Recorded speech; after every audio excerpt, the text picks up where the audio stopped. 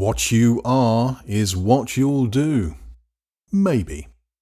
A blog, podcast and vlog by Lex McKee. We are, as a household, cat fans, and cats know it. We attract them. I have often been struck, however, by how my cute little purring feline friends won't think twice about killing an innocent baby bird, and then leave it. Pussums doesn't even eat its prey. I'm told this is because it's in the cat's nature. Thank God I'm not 3 inches tall. Then I think the cat and I might have a different relationship. There are only 2 ways for a cat to escape its nature: choice or change. By choice or by change. If the leopard cannot change its spots, it's unlikely that a cat will change. But I've seen cats make outstanding choices. There are videos and pictures of cats who have made friends with ducklings and mice and hamsters and even, dare I say it, with dogs. If a cat can choose to live in peace, so can I. A good friend passed on to me this week something she'd heard. Hurt people hurt people. I thought this was deeply profound. Hurt people hurt people. I found this enormously helpful when someone has said something unkind or used an unedifying tone.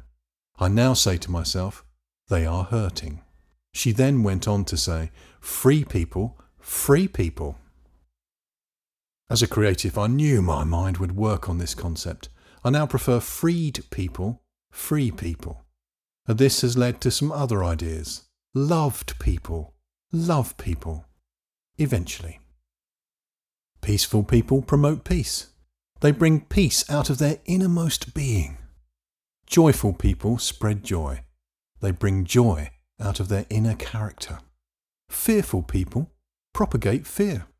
On this point, I often wonder if bullies are often really frightened people, like a frightened cat that becomes frightening with all that hissing and spitting and puffing itself up. And most profoundly for me, healed people heal people. Isn't it fascinating how many healed people go on to become healers? I was thinking of Milton H Erickson, a pioneer in therapeutic hypnosis. Whilst he was never quite healed from the ravages of childhood polio, he nevertheless healed himself to a large degree.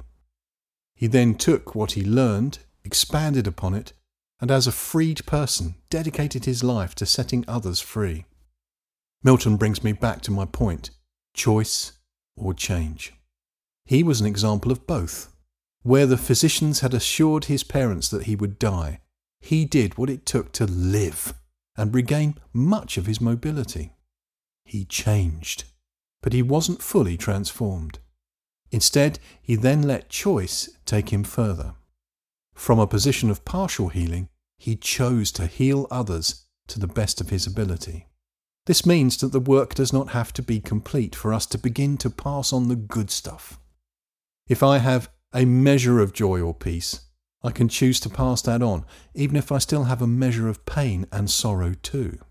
The leopard cannot change its spots, but it can reimagine them as constellations and tell its friends new stories using the patterns in its pelt. Old patterns, new meanings, inspired choices, and perhaps even eventual change await us all.